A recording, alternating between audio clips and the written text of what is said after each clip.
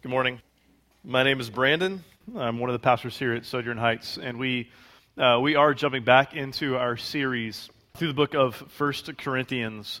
1 Corinthians, this letter written from a man named Paul to a 5-year-old church in the city of Corinth. And there was a presenting issue and a deeper undercurrent issue that motivated the writing of this letter. The presenting issue on the surface was a division it set into the church, and it had tentacles all over the place. But underneath that, the deeper undercurrent issue was that they were taking their communal cues, their this is how to live life cues, more from Corinth than they were from Christ. And so Paul writes this letter, which we've said is not primarily a set of individual teachings, nor is it primarily a set of teachings for individuals, but it's a letter, a book about community formation. And today, we pick up in chapter 15, right where we left off a month ago. And so let's begin like this. Martin Lloyd-Jones was a fairly well-known British preacher back in the mid-1900s. And he would often, in sermons, he would ask a question, a fairly simple and straightforward question. He would say this. He would say, are you a Christian? I want to do his British accent, but I can't, so I'm not going to try. Are you a Christian? If you say yes, why? How do you know? How do you know? I'm 40 now. I remember being 22 and being asked that question. I remember it being pretty intimidating, pretty uncomfortable to be asked that question. But what I'd like to do right now is I'd like to ask you that question. Are you a Christian? Are you a Christian? If you say yes, how do you know? How do you know? Why? Why? Why am I starting out like this? Why am I starting out this question? Because in chapter 15, the first part of chapter 15, the text that we're looking at today, Paul is going to lay a foundation for where he's going to go in the rest of chapter 15. And in this foundation he's laying, it's where Paul begins and it's where Paul ends. It's where he begins and where he ends. So here's what was going on. There were some in the church in Corinth who were saying there is no such thing as resurrection. The resurrection from the dead simply does not happen. There is no such thing as resurrection from the dead, which would have meant that not even Jesus had been raised from the dead. And so in chapter 15, Paul is going to lay this foundation. He's going to step in and he's going to lay a foundation with three things. One, the necessity of the resurrection. 2, evidence for the resurrection. And then 3, the effect of the resurrection. So necessity, evidence, effect of the resurrection. And in doing so, he's going to answer and address Martin Lloyd-Jones' question. But we'll get to that. Let's go, verse 1. Now I would remind you, brothers, of the gospel I preached to you, which you received, in which you stand, and by which you are being saved, if you hold fast to the word I preached to you, unless you believed in vain. All right, so here's what is interesting. Here's what I find interesting. Paul is writing and he's speaking into a community who are denying the resurrection from the dead and therefore denying Jesus' resurrection. And he begins with a redefining what salvation is. Now, if you're new to Christianity or you're not a Christian, the word salvation might be a bit confusing. Why is that in there? It might even be a bit offensive. But I would just submit to you that looking for salvation is just kind of common language. If you watch movies, listen to music, you'll hear things like, I simply could not live without this person. You'll hear stories of, my life was like this, I was a wreck, and then this person entered my life, and now my life has been what it is now. True story, last night at dinner, heartbreaking story, but true story. Last night at dinner, we're sitting there and we hear the story of these two sisters, one of them who just passed away from complications, from some issues dealing with her weight. The other sister said this, listen, I've had the same issue she's had, but I didn't go down the road that my sister went down because I had a husband who would grab me and look me in the face and say, I think you're beautiful, and that's what saved me. My point is that salvation language is just kind of common language. We all have categories for it, and Paul is stepping in, he's redefining, because ancient Corinthian culture, they had a definition of what salvation was as well. They had their own cultural definition of what it meant to be saved, to have salvation. This is what it was.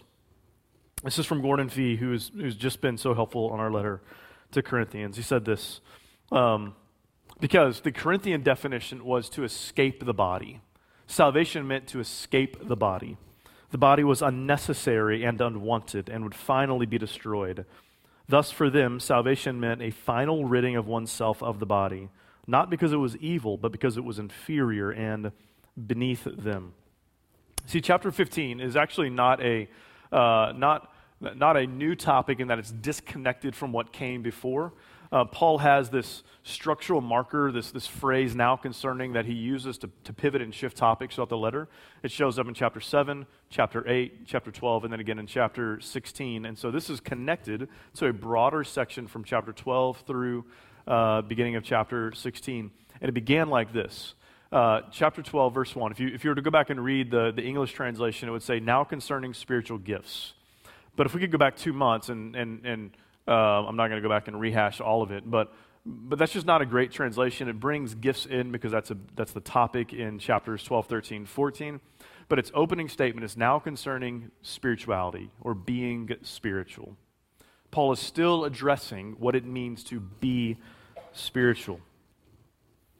The Corinthian cultural understanding of spirituality, that the goal of spirituality was to escape the body, to be free from the body, to be without the trappings of the body. And so salvation, Corinthian culture understood salvation like this: to live a good enough life in the body to escape the body. To live a good enough life in the body to escape the body. See, here was the Corinthian gospel.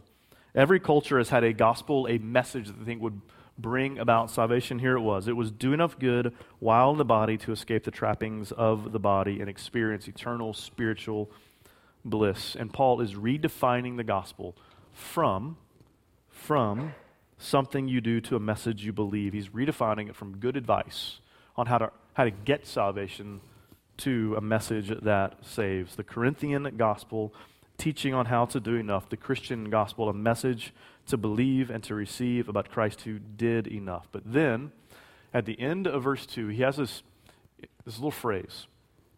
He says, by which you are being saved, if you hold fast to the word I preached to you, unless you believed in vain. What does this mean? So I've always read the if you hold fast, unless you believed in vain. I've always read that as a bit of like an emotional, like I've got to hold on tight. I've got to have a tight grip, an emotional grip on the gospel, and that's what it means to hold fast. But Gordon Fee, again, looks into this and says, hey, listen, in context, that's not what it's talking about. It's not talking about some emotional, spiritual grasp on the gospel. What he says is that it's to believe in the gospel, but not in the resurrection. To hold fast to the teaching of Paul, the teaching that Paul came and gave to them, to not hold fast to that, and therefore to believe in vain would have been to say, I believe in the gospel, but I don't believe in the resurrection. Which is why Paul is now going to jump into the more content of the gospel, if you will, because listen, no resurrection equals no Christianity. No resurrection equals no Christianity, and no resurrection means all of life is therefore lived in vain. So let's keep reading in verse 3. For I delivered to you as of first importance what I also received, that Christ died for our sins in accordance with the Scriptures. Okay, let's pause. There are three key words in this verse that to understand the gospel, to understand the Christian gospel, you have to understand these three words, and we've got to be on the same page with all three of them. They're the words Christ, for, and sin. Christ, for, and sin. Do you notice it says that Christ died, not Jesus died? So Jesus Christ is not a name, it's a name and a title. Christ is his title. Christ was the Messiah, the long-awaited Savior who would come and rescue his people and heal the broken world. And he came and he did that by coming and dying. And he was a Savior who died for our sin. The word for in English is a pretty elastic word, right? We use it a lot of different connotations. Like we would say we are for the Cowboys, right? All of us would say that.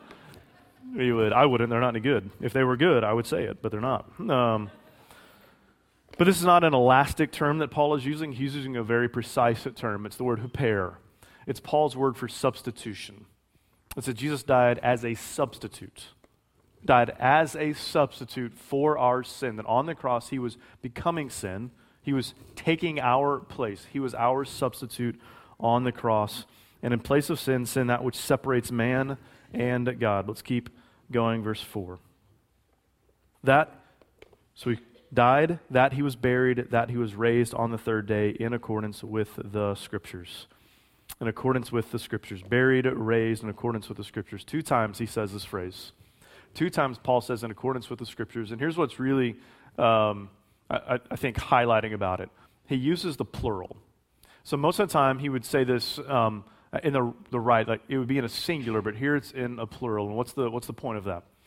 The point is this, that while there are specific texts in the Old Testament, which is what he was referencing, that talk about the death of the Christ and the resurrection of the Christ, his point is that the sum total of the Old Testament is about the coming Messiah who would die and be raised from the grave. See, the resurrection proves 2 things. At least 2 things, but 2 things from our text, or more than 2, but 2 from our text. 1, that Jesus is the Christ. That he is the long-awaited Christ, the Messiah, the Savior. And then 2, it proves that sin and death don't win. That sin and death do not win. And Paul is stepping in and saying, listen, no resurrection, death wins. Death wins, all of life is in vain. One of the things that I really appreciate, I've mentioned this guy's name to you guys before, Luce Ferry. He's a French atheist philosopher. One of the things I appreciate about Luce Ferry so much is his intellectual integrity. Here's what I mean. He would say, I don't believe Christianity. But as a philosopher, this is an observation I've got for all of humanity. We all have these longings for how life should be, and this longing for how to deal with death. That all of humanity is trying to deal with death. And he would say this, only Christianity has good answers. Only Christianity has good answers. Because you know what we all want? We all want an eternal life with our loved ones, not disembodied floating spirits somewhere, but we want to be able to look and see our loved ones. And he would say only Christianity says this can actually be possible, and it's possible because of a physical, eternal resurrection, a resurrection that if it did not happen, all of life is vanity, but if it did, none is. If the resurrection did not happen, all of life is in vain. But if the resurrection happened, if the grave of Jesus is empty, none of life is in vain. None of it. And so now he moves on to evidence for the resurrection. Verse 5. And that he appeared to Cephas, that's Peter, then to the 12, then he appeared to more than 500 brothers at one time, most of whom are still alive, though some have fallen asleep. Then he appeared to James, and then to all the apostles.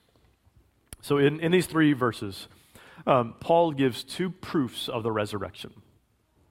One is more intellectual and obvious. One is more emotional and subtle. So let's do the intellectual and obvious one first. He says, hey, listen, there is a list of people that you can go and verify my message with. In fact, you can go from Peter to the disciples to a broader group of Christian missionaries to 500 people. Most of them are still alive. If you want to know, is this true, you can go and ask them, and they will validate my claims here. And my question for Paul, if you want to learn how to read the Bible, sometimes just asking questions like, why is this in here? Why would this be in here? Why would this be included? I think that the reason Paul included this is because he knew that when he wrote this, one of the first objections was going to be, is there any evidence for this? Is there any proof of this? So here's what we see in Paul. Paul is not afraid of intellectual questions. Paul is not afraid of somebody who asks real questions and says, well, what about this? Can you give me some evidence for this?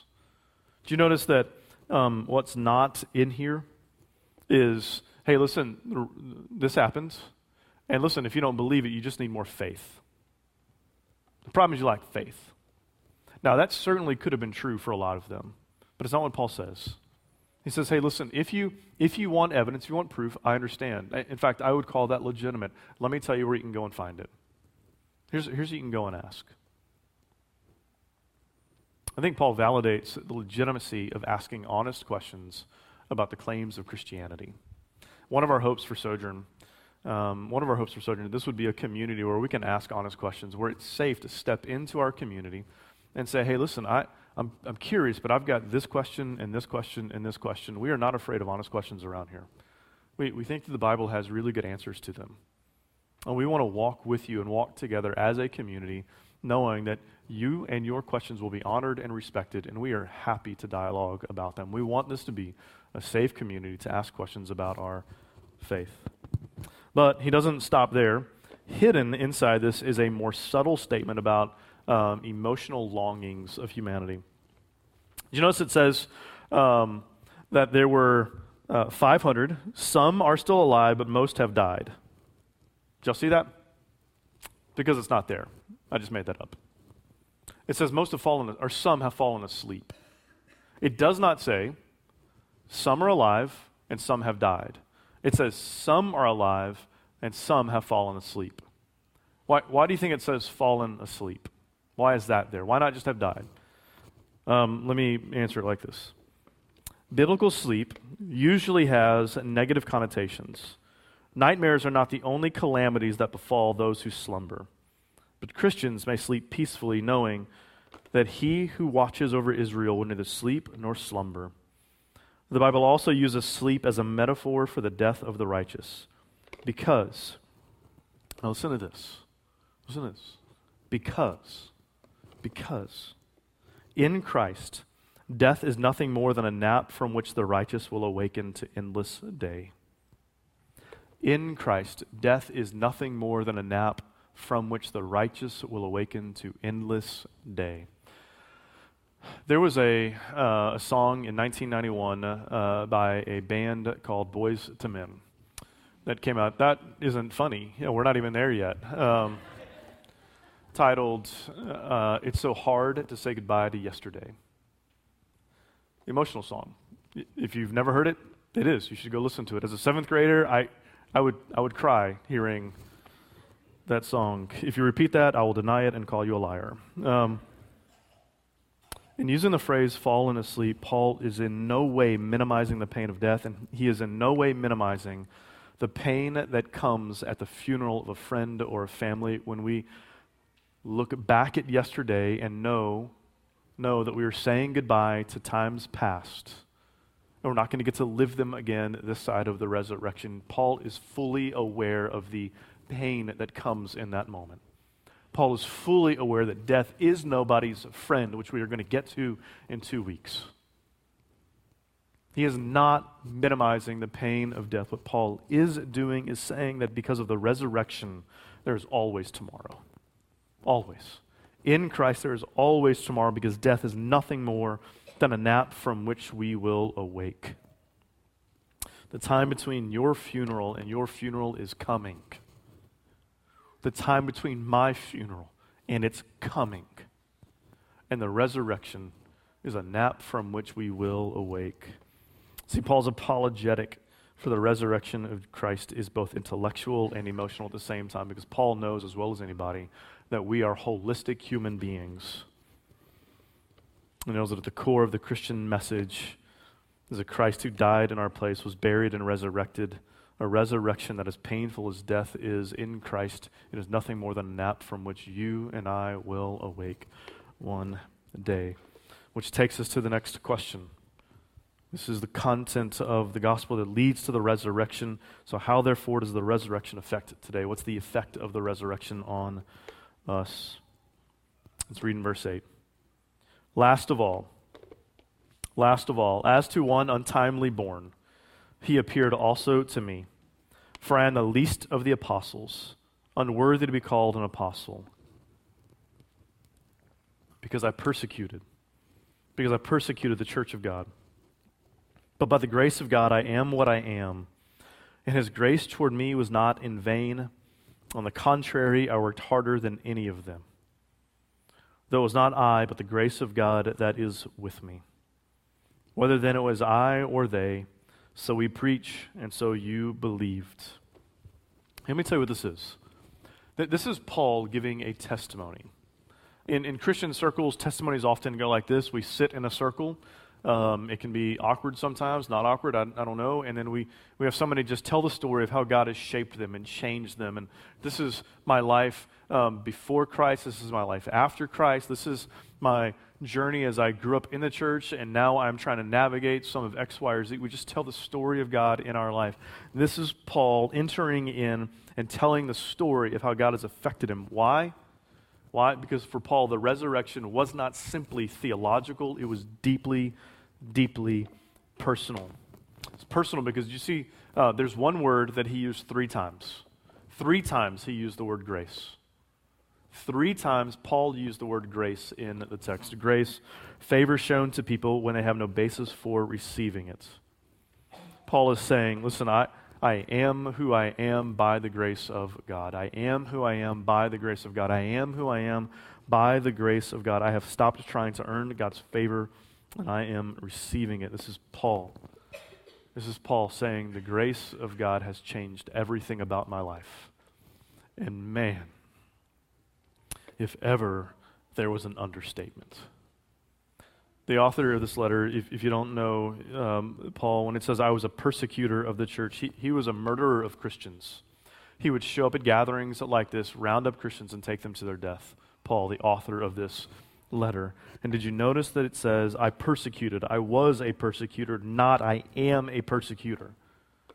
Not I am. Not I am a persecutor, I was. Why? Here's what you'll see in Paul when you scan the New Testament and then explicitly here. You'll find a man willing to talk about his past. Honestly, open, transparent. Why? Because here's what Paul knew.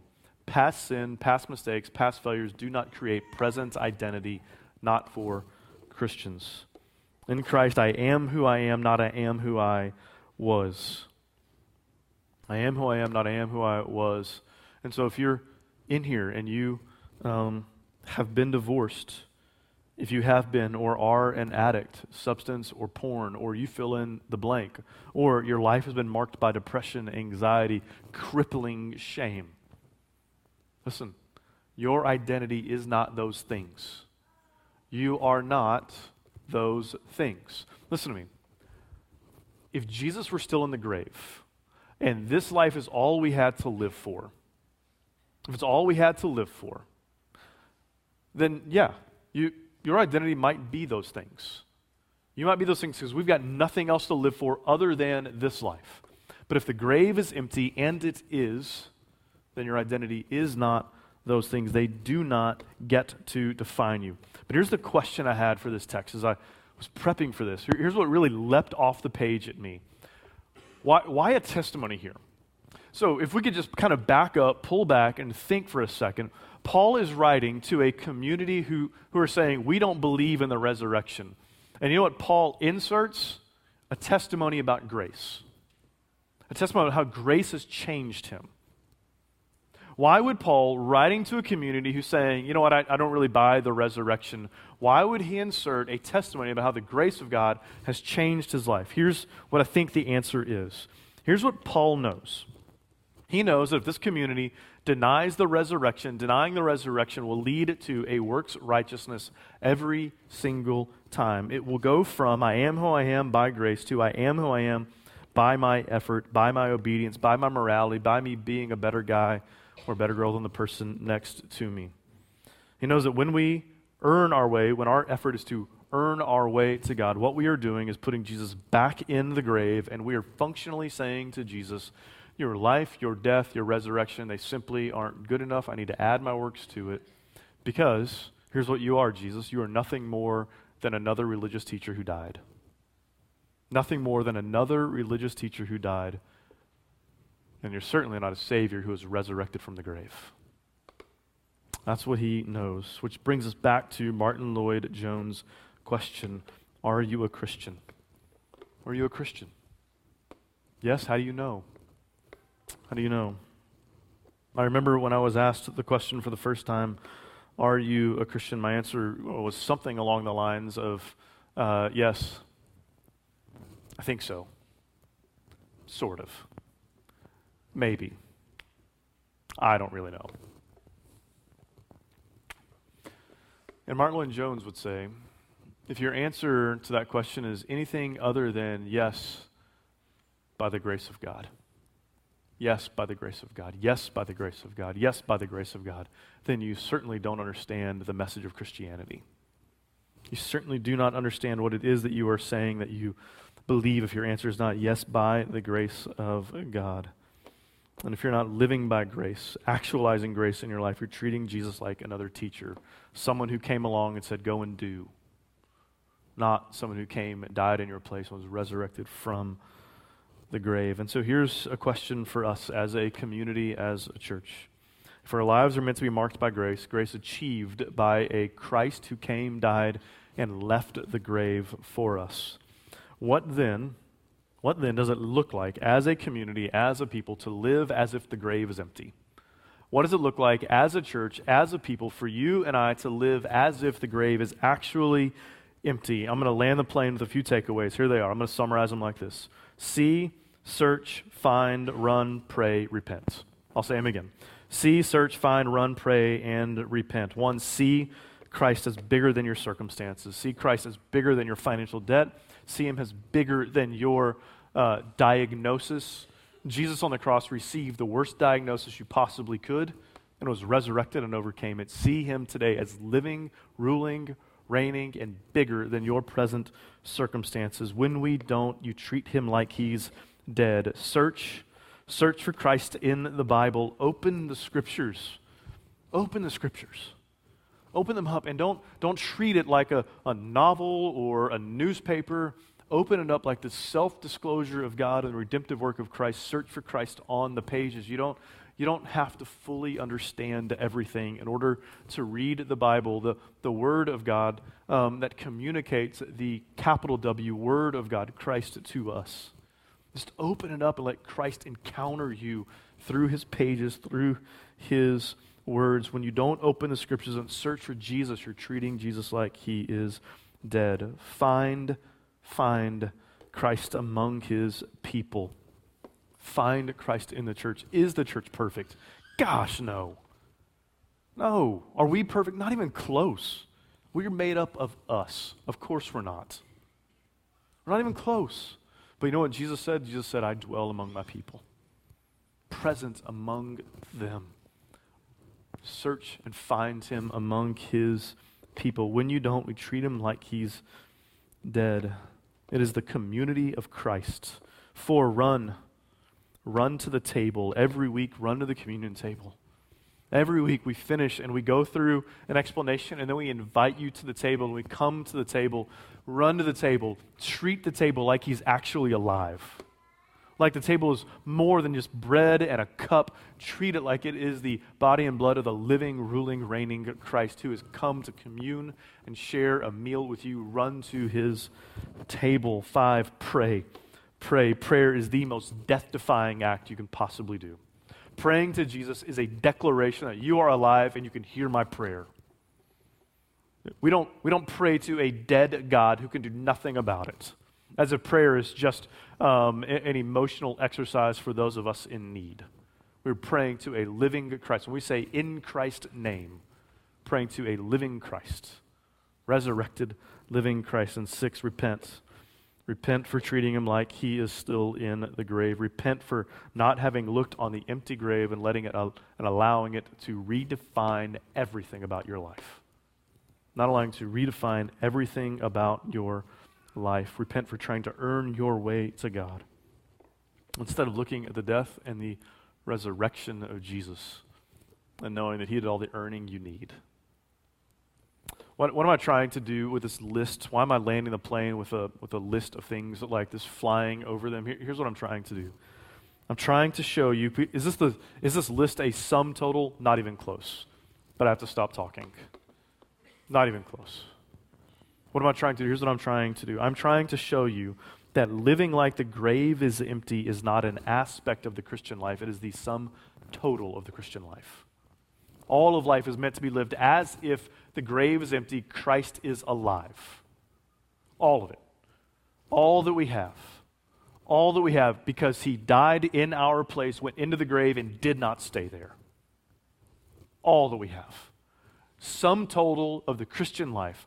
lived in light of the living Christ who left the grave. And because he did, we can live by grace, grace achieved through his resurrection, grace guaranteed through his resurrection, and a grace that's not just past, but it's future. Because in 2 weeks, we're going to open up the end of this chapter, and we're going to say, oh, death, I know you're coming, but where is your sting? Where is it? Where is it? But we'll get there. Let's pray. Father, thank you for this community. Thank you for this community where we can come and we can gather together week in and week out, and we can know that we're doing this because you're alive, because your son is alive, because your son came, lived, died, and left the grave. And so we can read texts about the resurrection of your son, and we can read texts about our resurrection and know that none of life is in vain. None of it. There's nothing we do. We don't go to work in vain. We don't check our mail in vain. We don't change diapers in vain. We don't go on dates in vain. We don't mow our grass in vain. We don't do anything in vain because your son is alive right now. Would that redefine everything about our lives? Everything. But as a community, would we learn to take our cues from the Christ who is alive? Not our city, not our neighborhood. Would we learn from your letter to the Corinthian church where we are to take our communal cues from? And I know that there are some of us in this room who just have honest questions about what it is that we believe and why we believe it and how we can be so confident in this resurrection. I pray that they would know that this is a safe community, a safe place to step in and say, I've got questions and I'd love to be able to dialogue about them. I pray that they would know that this is a safe place to ask those questions because you're a safe God to come and ask questions too. That's why. We pray it in Christ's name. Amen.